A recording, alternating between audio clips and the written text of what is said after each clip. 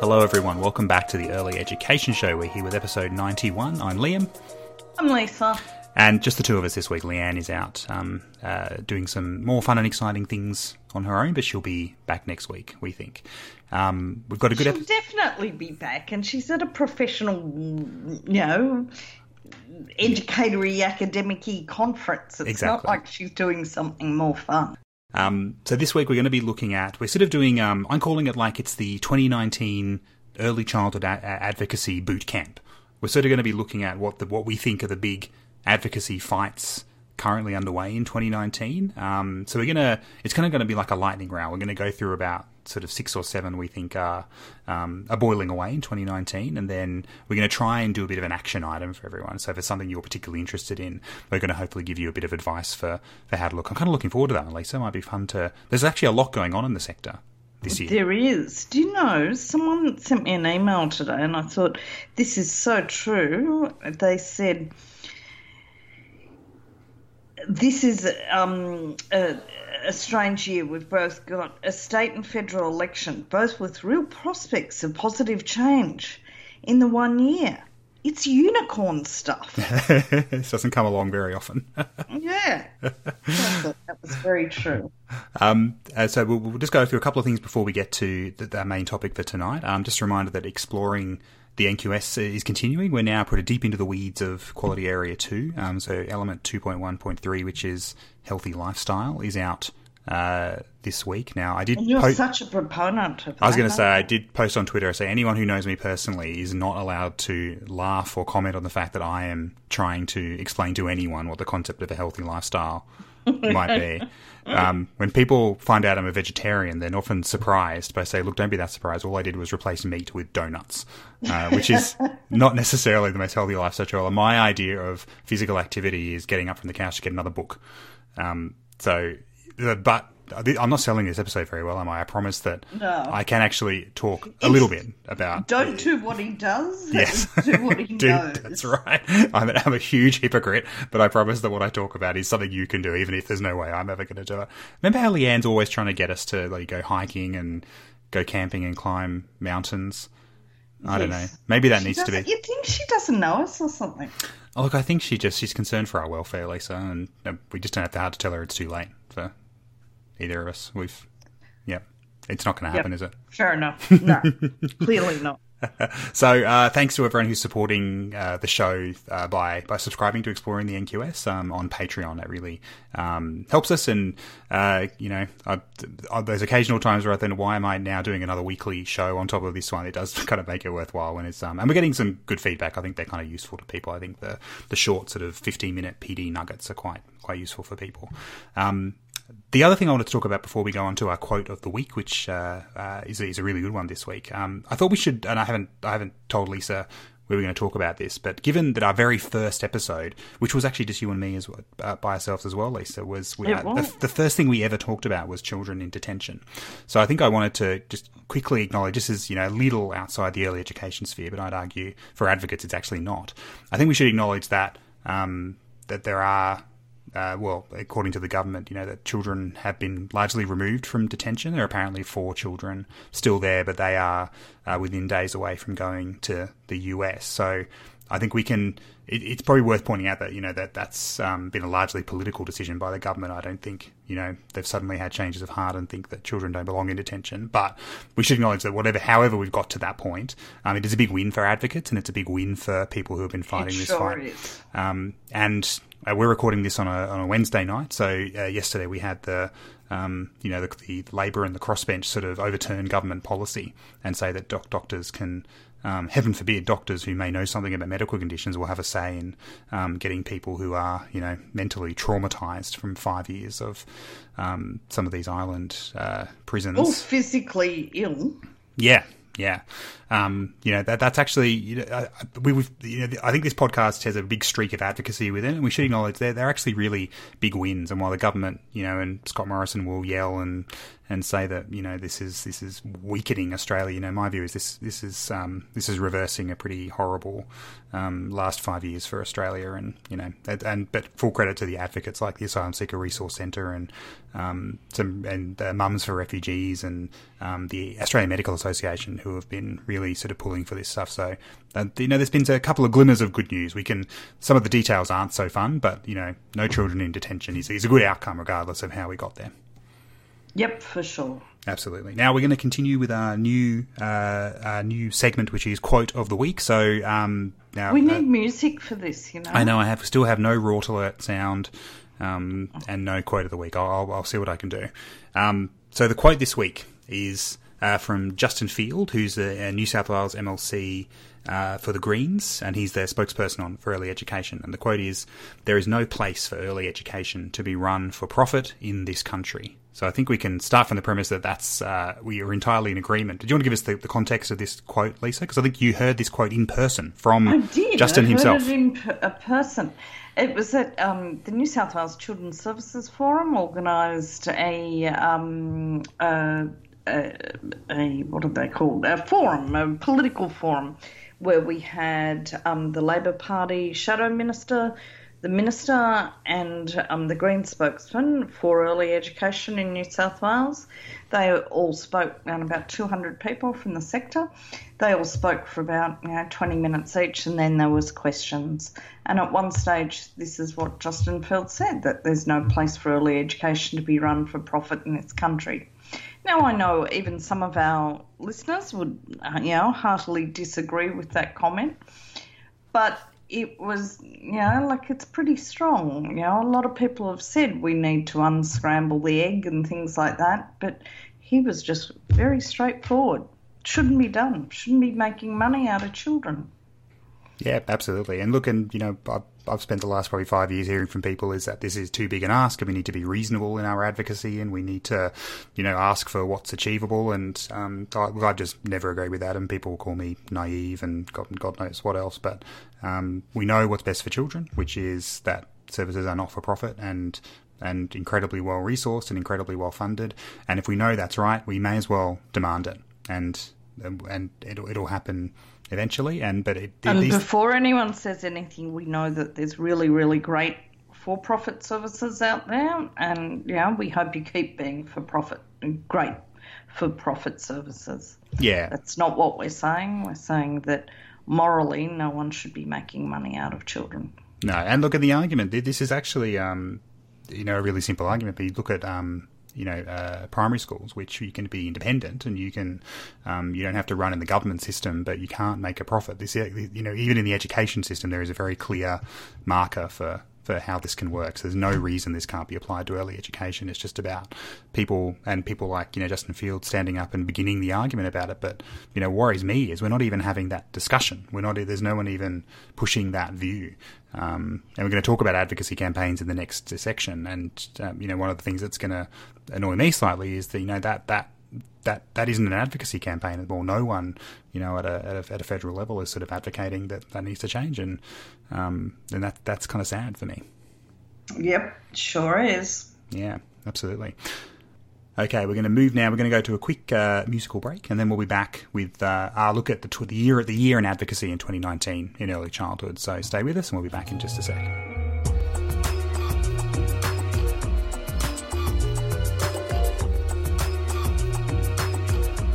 All right, welcome back. So, yes, 2019, look, I think every year is kind of a big year for early childhood advocacy. There's always something to be fighting for or against or looking at things. But when Lisa and I were sort of picking topics for tonight, and whenever Leanne's away, we were going, we know Leanne will want to be a part of that. We then sort of thought, well, there's just a lot of advocacy campaigns. There's a lot of issues that are really just seem to be bubbling up in 2019. So we thought we'd actually take a look at as many of them as we can, as quickly as possible. We promise to keep ourselves as brief as possible. I haven't got a stopwatch, but if we need to get one, I can quickly run and get one. And we may tackle some of these individual campaigns in more detail, in a single episode later. But it means we can just sort of give everyone a sense of where everything's at, and particularly for me, give people some options if there's a particular campaign or a particular advocacy topic they have interest in, give some sort of ideas for action. So these are, we should say, there is in no particular order except the order we added them in on the running sheet. But so we shouldn't take them as any more important than the other. But we thought we'd start with probably the big political one, the one that's probably made the most headlines and made the most waves into the media, which is around 3-year-old preschool. So, Lisa, did you want to give us a bit of a summary of, I guess, where we're at with 3-year-old preschool and what the sort of, I guess, battle lines are going to be in 2019? Okay, look, where we're at is that 1 or 2 states, I think Northern Territory, the ACT and New South Wales, if I'm not wrong, That's have right. said yes. Victoria, I think, have sort of announced something similar. Have said that, yes, they're going to provide funding for 3-year-olds to attend 15 hours of preschool a week. Of course, for some of those states like New South Wales, it's a bit of a, it's not really much of a promise. But for some of the other states, it is. More importantly, the federal government Labor Party have said, yes, definitely, they'll fund 3-year-old preschool, and they'll actually do it for a few years at a time so that it's not, having to be renewed every year. Oh, I'm going to miss those, November and December fights for whether there'll be any preschool funding for 4-year-olds next year. Haven't they been fun for the last 5 years? Yeah. Look, that's all great. Oh, sorry, and the coalition haven't said anything. They've just said nothing, really. So it could be that there's a coalition announcement before the election on it, or possibly not. I think, to me, this is going to put me in a position that's a bit, against a lot of the sector. I think it's important, but I think it's a bit of a furphy. The reason being is, are we saying that early education and care is more important for 3 and 4-year-olds than it is for children from birth? And are we further distinguishing preschool as something that needs to be funded and will be funded by the federal government, but, early education and care isn't so important? So there's just, I think everything from birth on. If a child needs to be, away from their main caregivers, then that needs to be funded and funded well. Yeah, look, not just in the 2 years before school. Yeah, look, I see where you're coming from, Lisa, and look, I think I agree with those points. I think one of the challenges of this, and this was a challenge for 4-year-old preschool as well, is just the complexity of how this is administered. So when the universal access for 4-year-olds sort of partnership agreement was developed, way back in 2009, the way it worked is that every sort of state and territory already had a different provision of that as well. So this funding was sort of top-up funding. So for example, in the ACT, there was already a provision for 12 hours a week, and then the universal partnership agreement funding came in and sort of topped up the other 3 hours. And then that was radically different in every other state and territory. I think from memory, Queensland had nothing. New South Wales had more, and it was kind of pulled back. So and then that's sort of overlaid across the early childhood education and care system you were talking about. So the complexity of all this is just always, and I should say it's rolled out differently in different states and territories as well. So again, in the ACT, there are purpose-built government preschoolers. Purpose-built government preschoolers, that would be fun, wouldn't it? Wouldn't that be amazing? I don't want to think about the government creating preschoolers. That's a whole other. They might get them to stock to fill out like Senate inquiries that Tim Wilson's running or something.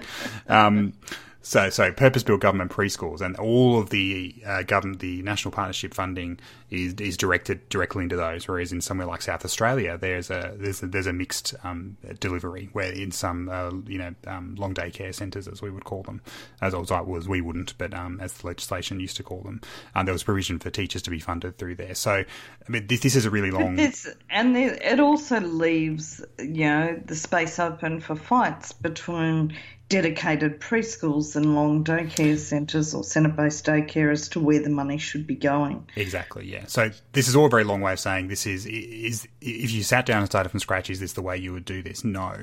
But I think my view is, look, this pushes the line of the battle further down the road. So those of us who advocate for, this needs to be universal access from birth for all children.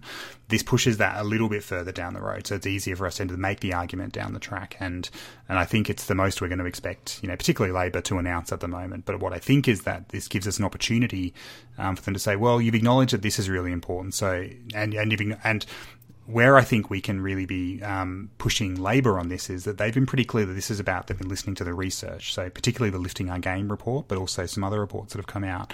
And the research is actually really clear, is that well, if we really want to make gains in this space, if we really want to be supporting children's learning and well-being now and into the future, we actually need to do this earlier. So we can kind of say, well, Labor, you've listened to this research, you now need to listen to all of it and really come up with a plan to extend this to a system that is a fundamental reform and not just sort of, extending the current Universal Partnership Agreement, which is problematic and complex, to 3-year-olds. Actually say, we need to do this in a more holistic and embedded way, from birth. For sure. Yeah. So, Liam, what should listeners do immediately after finishing this episode if they want to advocate for 3-year-old preschool? Absolutely. Well, I think there's a few key things you could do. I do think, if you're in, this always depends. For me, this is about political action. So this is now a political discussion. So one party has announced they will do it. One party has announced they won't. If you're in a Labor seat, so if your local member is a Labor MP, I think you should congratulate them on saying, thank you for doing this. Include some other things. Handwritten letter. Oh, well, handwritten, that always goes a long way. You could call as well. But you could, I think it is important to, when there is a policy win, even if it's not exactly what we want, is to, MPs value that, where they're hearing from the community that this is what the community wants. So you could, particularly the kind of thing I'd be doing is, if you're, you're in a service, or if you're part of an advocacy campaign, is maybe do a group letter with a few educators or some families as well. Is actually say, thank you for proposing this as a policy. If you're in a Liberal held seat, I would be writing to them, politely and saying, Labor has announced this policy. We think it's really important to children. Will you commit to matching or maybe even doing better than 3-year-old preschool? I think it is really important. What you pointed out before, Lisa, is that it is really interesting. It's not that they've sort of, said they won't do this. They've kind of said nothing about it, which I think, because, Simon Birmingham, bizarrely, was one of the first sort of people to raise this. I think they did say they'd work with the states to blah, blah, blah, blah, blah. Yeah. But they're not. The current commitment to 4-year-old preschool is fairly shaky. So I think we can we don't want to get too down the road of thinking they're too interested in this. But I think that with this one, this is a sort of political discussion. So I think you have to be involved in contacting your local MP, or writing to the Education Minister, Dan the Man Tehan, or the Shadow Minister, Amanda Rishworth, and just sort of putting forward those points of view. I think this is where, and particularly, in an election year, particularly when we're probably only 3 or 4 months away, and particularly because the coalition is fairly desperate, this is where your voice as a citizen and your voice as a voter has much more weight in the next few months than it will have for the next few years. So if this is a particular topic you're particularly interested in, really use that voice now. Contact your MP, contact the ministers or the shadow ministers. For sure. Yeah. Do you have any other actions for that one, do you think, Lisa? No, that'll do. I think it's good. All right, let's move on to Advocacy Bootcamp Fight number 2, which is educator and early childhood teacher wages. So I might do the summary for this one, Lisa, if you like, and then I'll go to you for some actions. Okay. So where we're at the moment with that, so the Big Steps campaign has obviously been a hugely long-running campaign. I've been honoured to be a part of it for quite a long period of time. We can say that we can, with relative confidence, say that the Big Steps campaign had a pretty good win towards the end of last year at Labor's national conference, when they committed to addressing the issue of educator wages. Now, we covered this in one of our episodes last year. We do have to preface all this by saying there is still not a formal policy announcement. We still have no idea of how much money. They still have no idea really the mechanism of how they're going to address educator wages, except through some detail they've announced around sort of working with Fair Work to include far greater emphasis on equal pay for women in the workforce. So with the caveat of we really need to see the policy in the detail of this, we can say that Labor has really committed themselves to this. It's going to be very hard for them to walk it back. Bill Shorten, the leader of the Labor Party, has stood up and said they will address this. So the fight, I think, now that we're sort of facing in 2019 is kind of similar to preschool. We want to then go, well, can we get the coalition to commit to anything? It doesn't seem likely, but again, you can never be 100% sure. But the fight is also to convince Labor to put the policy on the table. I would be really disappointed if we got to May and we got to the election without a very clear idea of how this is going to work. So I think there is still some advocacy work for educators to do to, get Labor to put the money where the mouth is and say, how is this going to work? Yep. I think that's bad. Did that sound like a very dumb yep? I think that's the basic summary of where we're at the moment. We should probably also just include as a little, well, that sounds, not fun, but not as a small sidebar, but as an additional point. There is still a Fair Work case continuing for early childhood teacher wages, which is being run by. Now I always get this mixed up, but this is one's being run by the IEU. I think, isn't it? The AEU and United Voice case failed last year, but the IEU are continuing an early childhood teacher case. They were likely to be continuing throughout 2019. I doubt we'd get a result from that. But there's obviously some advocacy work to be done in that space as well.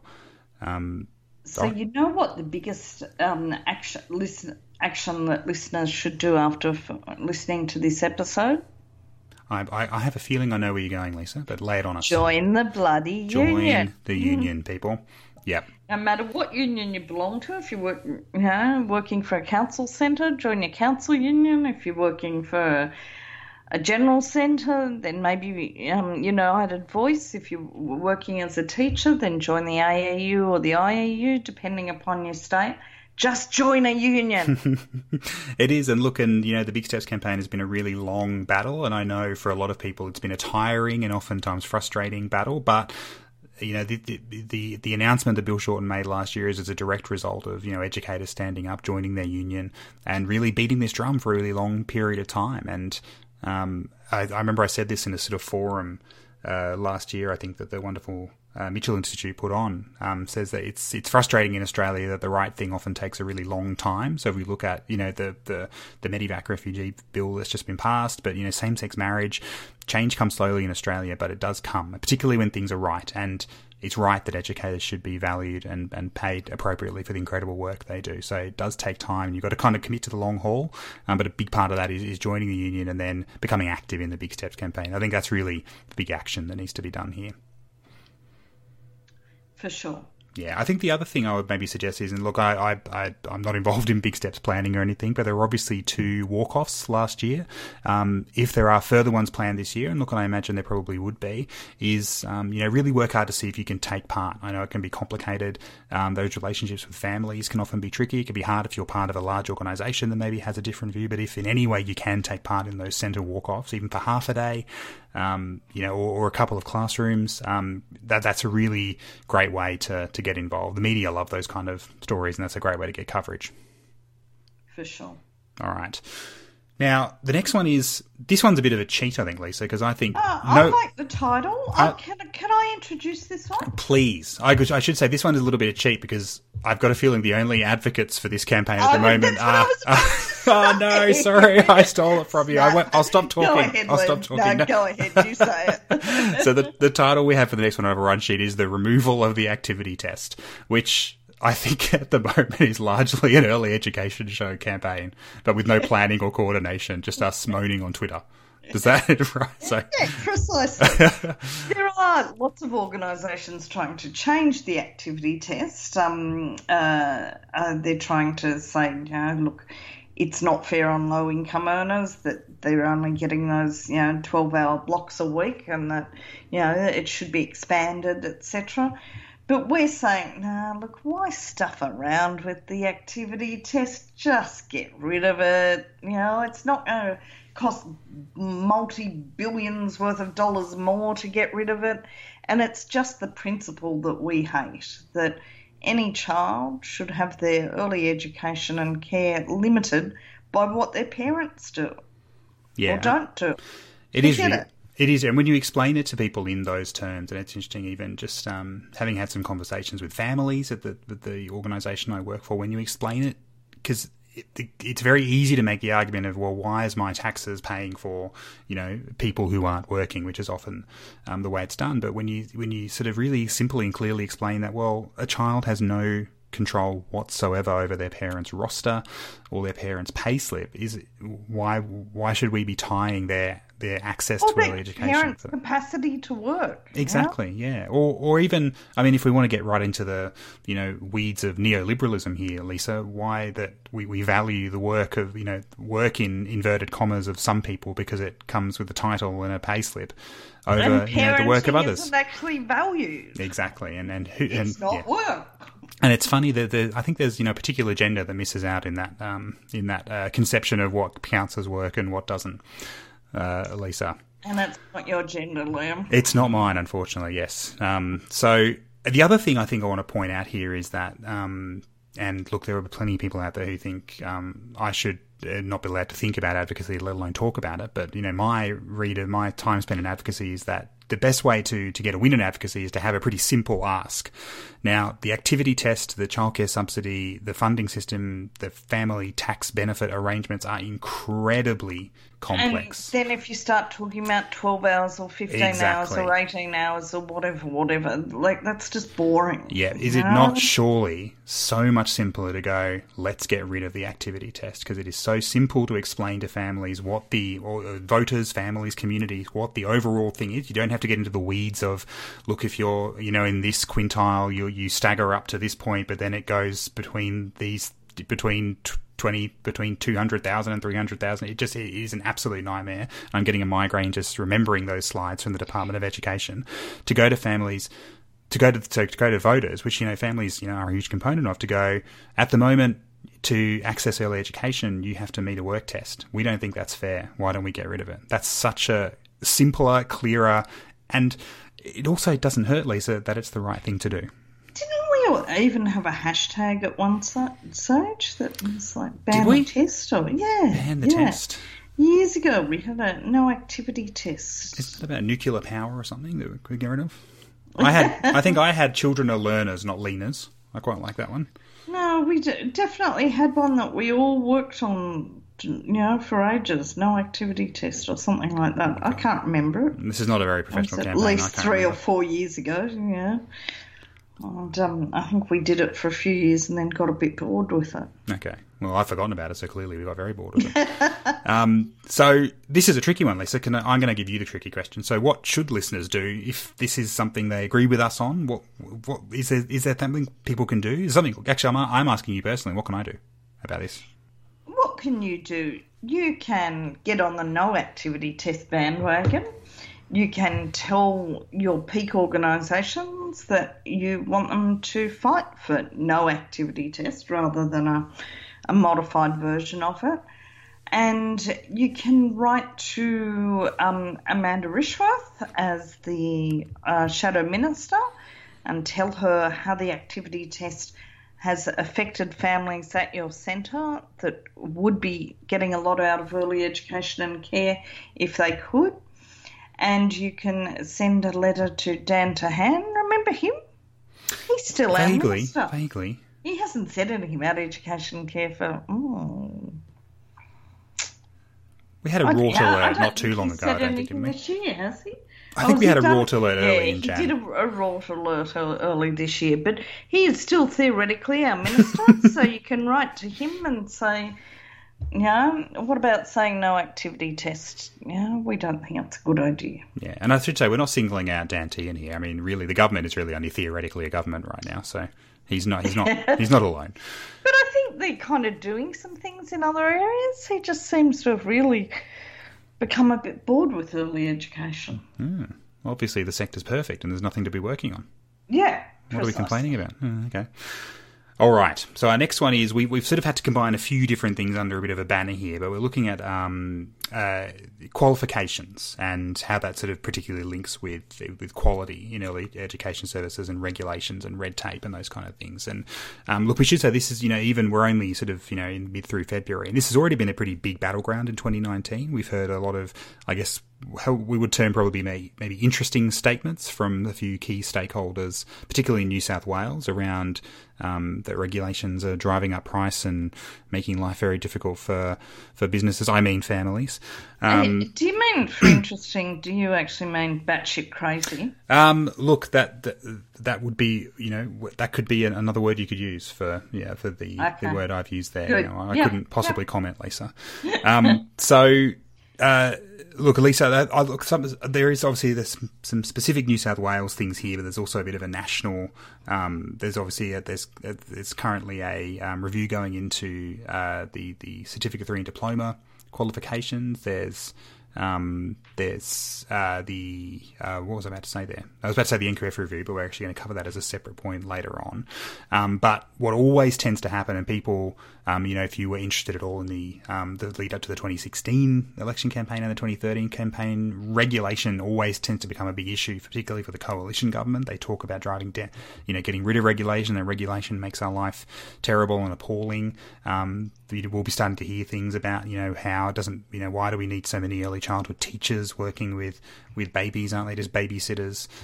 So this fight, I think, will be somewhat around the election, but I think also just around, as a sector, I think standing up for ourselves and reminding, often, sometimes, unfortunately, people in our sector, but reminding people outside the sector of we actually need to stand up and fight for regulation, and we just need to fight for the qualifications and quality of teachers. And I think that's going to be, I think we're going to have to invest some time in that battle in 2019. Yes, absolutely. And one of the things that I'd really encourage people to do is to get into that review of the Certificate 3 and the Diploma. Do you know the timing on that, Leon? I think it's actually not that far away. So this episode will be out Friday, February the 15th, and I think I'm going to have to remember, I think it's the 22nd it ends. It's sort of late February, so I don't think we're too far away from submissions being due for that one. So what do people have to do to make a submission? So we'll include a link in the show notes to the website, but I'd have to, I'm trying to remember back when I had a last look at it, but I think it's not that hard to make a submission, and there are a number of key questions that the is a skills IQ, I think, who they call it now, have prepared that you can answer sort of questions. And look, it's not. I'm not going to pretend to anyone it's going to be a particularly fun or exciting use of your time, but it really gets to that idea of educator quality and what we should be teaching. Graduates coming through those systems, and it's so critically important that the sector's voice is heard in that. We know what the issues are. We can see what some of the issues are, particularly with some of the really dodgy providers around RTOs. We can see the issues as people come who aren't prepared to work with young children. Our voices really need to be heard in this. So if you have the capacity, really worth doing. Yeah, and you were right. They're available for comment on the website until the 28th of February. Oh, 28th. Much better. That's good. Yep. And look, one of the things that I'd like to say is, and there's workshops happening around the country right now, like this week. Oh, wow. There's one in Canberra tomorrow. Oh, I'll have to check my calendar. Adelaide on Friday, Perth on Monday. But we don't come out till Friday. So there's one in Perth on Monday, Darwin on Wednesday, and Alice Springs on Thursday of next week. And the new package will come out by June 2019. But one of the things that people that I often hear when I'm travelling around the sector is people making comments about the quality of trainees that are coming out of the Cert 3 and Diploma, or the quality of workers, educators that are coming out of that. If that is one of your issues, then this is the way to impact upon that. Absolutely, and look, more. There's always endless consultations, and this time of year I think is tricky to be doing that. But same with you, Lisa. I hear this sort of all the time, and this is really the time to be having a say in that. So what should listeners do immediately after finishing this episode? Go onto that website and make a comment. Yeah, but I think speaking generally, Lisa, as well about, and obviously, we've been hearing a lot, particularly from some for-profit advocacy groups, around how, potentially wanting to draw back regulation, saying we don't need more teachers. We need less teachers working with young children. Stop giving that any legitimacy? Well, I think, but look, that's a view that's out there, Lisa. So I think even if we just quickly talk about what should people do, about it. Yeah. But is there anything you would recommend people when if people hear anyone saying that that we don't need teachers, show them the research that says that you should participate in debates on online forums around it. But above all, if it's your organisation, if it's your peak organisation that's saying that, tell them to pull their socks up. Is there like a really great article written by someone for some great, online... I couldn't say there's a great article, but yes, I did write an article for Women's Agenda about this, and it's floating around online, or I'm sure you could link to it in the show notes. Absolutely, and that's a really good, that's a really good one to send to people if they're not sure about the research and why quality educators with high levels of qualifications is so important to young children. Really great article, Lisa. Thank you. We were sincere there for a brief moment, Lisa. Wasn't that nice? Yeah. Let's not do that too often, though. No, we should banter more. All right. Now, oh, God, here's some good opportunity for banter. So this is the advocacy fight that will never die, particularly on this podcast, but professional development. So this has been a fight really since 2013, but 2016 when the funding for the professional support coordinators was ended. We had a sort of blip of a year with the Long Day Care Professional Development Fund, which only went to some services under the NQF. But Lisa, I know this has been a particular topic of yours for your time in the advocacy space in early childhood. Do you want to give us a brief? I think I probably just have given probably enough of a brief summary. Look, but I think you have. We've had funded professional development for this sector for, certainly the 20 years that I've been in the sector, and I suspect, oh God, that sounds horrible, doesn't it? Maybe it isn't that many. Maybe I'm making that up. We've had it for a long time, probably even beforehand. That was kind of given to us by previous governments on a few grounds. One was that, people earn so little in this sector that you could hardly expect people that are paid a pittance to pay for their own PD. But second, also just recognition of the fact that unlike schools or something, we work in small workplaces. So if you're a teacher in an education care centre, you may be the only teacher in that education care centre. So you're professionally isolated. And also because this is an area where so much is happening so quickly. We're learning more about babies' brains, about how young children learn. So because of all of those reasons, and because despite the push to upgrade us to a Cert 3 and diplomas or teaching degrees, despite those, there's still, it's a relatively unskilled workforce. And so because of that, it was decided that we really needed to get more funding, or to get more professional development for people. And so there's been funded professional development. And then Scott Morrison, when he was Minister for our area, just said, no, it's an industry, it's a business, we don't pay for anyone else's professional development. Why should we pay for the education and care sectors? And so he took it all away. And so we've got to get it back. Not a nice guy, that guy. I'm glad he didn't go anywhere further than that. Yeah, he did, Liam. Oh, no. He did. Oh, yeah. Well. Oh, God. Look, entirely 100% agree with everything Lisa just said. There's a couple of quick things I'd add here. One is, and you've sort of said this, Lisa, but I'll just really crystallise it as well, is that continuous improvement of individual educators is critical to an education system. So the primary and secondary systems have built-in, regulatory requirements for professional development. That teachers can't remain accredited as teachers unless they are accessing a certain amount of PD. And most states, regardless of Conservative or Labor lefty governments have some sort of funded PD requirement. So this really gets to our professional identity as a part of the education sector. This is something this is a minimum requirement. I really wish I was in the advocacy space arguing for more PD and better PD, but the fact is we just have to be arguing for anything at the moment is really disappointing. The other thing is I think there's a real risk with this issue, and I actually feel this with myself personally sometimes, is that this is an issue that I think can really quickly slip down the bottom of the ladder. It kind of seems like this thing that's a little bit separate to everything else. But like I said, it is incredibly critical.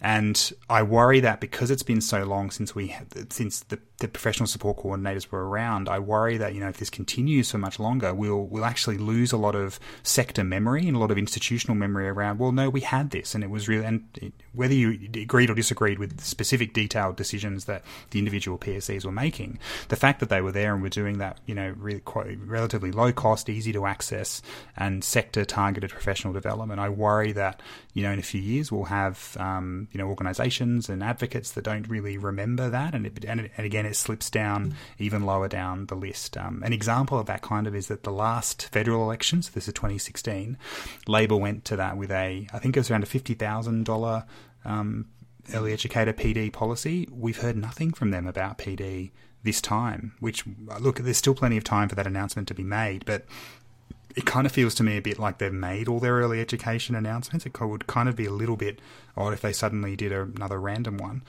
That would be a huge worry for me if the main progressive party in this country were not trying to address this issue at all. So we really need to keep this front of mind, and we really need to keep fighting for this one. Yeah, and I heard Amanda Rishworth talking the other day, and she did talk about a workforce plan. And it's just essential that within whatever workforce plan she's got in mind, that funded professional development is part of it. Yeah. So in terms of, I think probably, Lisa, what we'd both say is what listeners should do if this is a big issue would be write to Amanda Rishworth, the Shadow Minister. I mean, write to Dan Tehan as well around these issues. I would also really recommend in this issue, write to your local, your state representatives as well. There is definitely a space for. There's no reason state governments couldn't fund PD individually themselves. I know personally, we've been doing a lot of advocacy with ACT government around saying there's no reason you couldn't step in this space. We haven't been successful there at the moment, but this doesn't necessarily just have to be a federal thing. We talk with your local MLCs, MPs. We have members of the Legislative Assembly in the ACT. Put pressure on whoever you can to say this is critical. There's a lot of research that's crystal clear around, that educators have to maintain and improve their skills to continue staying. As you said, Lisa, we learn new things about how important these first 5 years are all the time. We need to make sure there's PD available for educators to get that knowledge. Yep, for sure. All right, we've been very disciplined, Lisa. I think we've only been spending a few minutes on each one. We're on to the last one now, which is the announced NQF review, which was announced sort of late last year and will be kicking off soon. Or probably technically has already. We haven't sort of got any detail around that. But now, you know what? I'm really sad about this because this is the one I tried to research, and I contacted all the people that I thought would know about it and put a call out to Twitter to tell me what's actually happening with it, because we haven't, we know that at the end of the end of last year that there was a decision by the education ministers, by the Education Council, to have an NQF review. Well, we really knew it was coming up anyway, but they put it into their communique saying that they'd endorsed terms of reference for it. And what they said was that the 2019 review will consider a number of issues impacting the early childhood education and care sector, including recommendations arising from the Royal Commission into institutional responses to child sexual abuse as they relate to the NQF, and services regulated under the NQF, and recommendations arising from Education Council's Family Daycare Program of Work. So, rort alert. But all the people that I asked haven't come back to me yet, or didn't know as much as I thought they would. So, all I can say is that somebody, and I'll give him a call out, thanks Jason Roberts, answered my call and said that he said that they're putting out, like I specifically wanted to know where are the terms of reference, and he said they're due out in March or April. That's a little later than expected, due largely to the fact that the release will be accompanied by an issues paper that's taking a little longer to finalise. Now, I also know that the New South Wales Government, the New South Wales Department of Education, is the one that's leading this particular review. And often, sometimes in New South Wales, things take time. So it could be that all of the states are disagreeing on what goes in that issues paper, or it could be that it's sitting on Dan Tahan's desk and hasn't been signed off, or it could be the fact that there's elections happening all over the place means that it's nobody's priority, but we haven't got them yet. Yeah. I think we should say this needs to stay on people's radar for 2019 because this is where the big regulatory changes to the sector are made. So the first NQF review led to the cutting of the number of elements from the National Quality Standard from 58 to 40. Some new the ability for more than one nominated supervisor. Just a couple of examples. So these are these are the big changes that can really affect how we operate and manage the sector. So there's positives and negatives to that. The most extreme negative example might be a real slashing of regulatory requirements, particularly around Quality Area 2, children's health and safety. I hope that's not likely to happen, or we could get some really good changes that improve outcomes for children. I asked at the political forum the other night for New South Wales. I asked them, all of the political people, what are they called, members of Parliament, if they'd politicians, that's what they're called, if they'd I like political people. That's better. any cuts to the NQF, and they all said no, we won't wind back any of it. And I said, okay, how about a 1-to-3 ratio? And the New South Wales Minister, Sarah Mitchell, said, well, if that's on the radar of services, you should tell us about it. And she said, is it on the radar of services? And there was a resounding yes in the room for the review to look at 1-to-3 for under 2-year-olds. Oh, yay. So, if that's what you want out of this review, a better ratio. I would say that every listener to this, especially those that are in Victoria, would say no under the roofline ratios. Yeah, God, wouldn't that be because amazing? That's something that makes people very angry, because it just means that you've got not enough educators working with the children that need to be there. Yeah, that regulation was designed by someone who has never actually been an educator.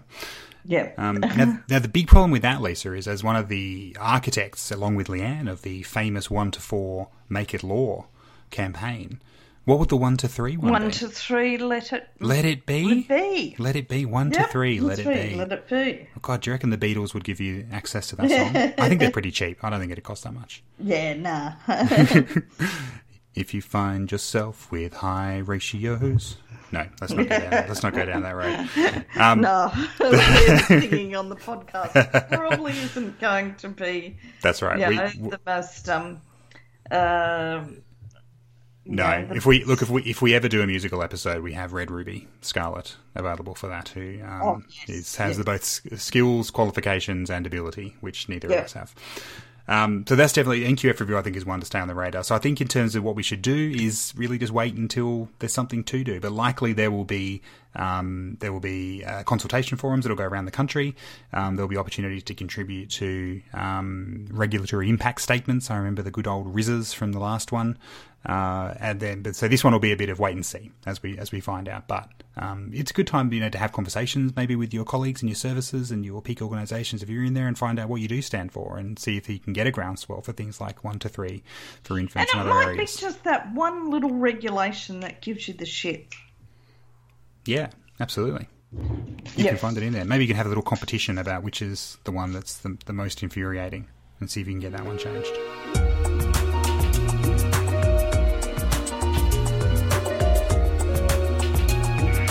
Okay, is that us? I think we're done. I think we've cut that is the boot camp for 2019 advocacy pretty well done.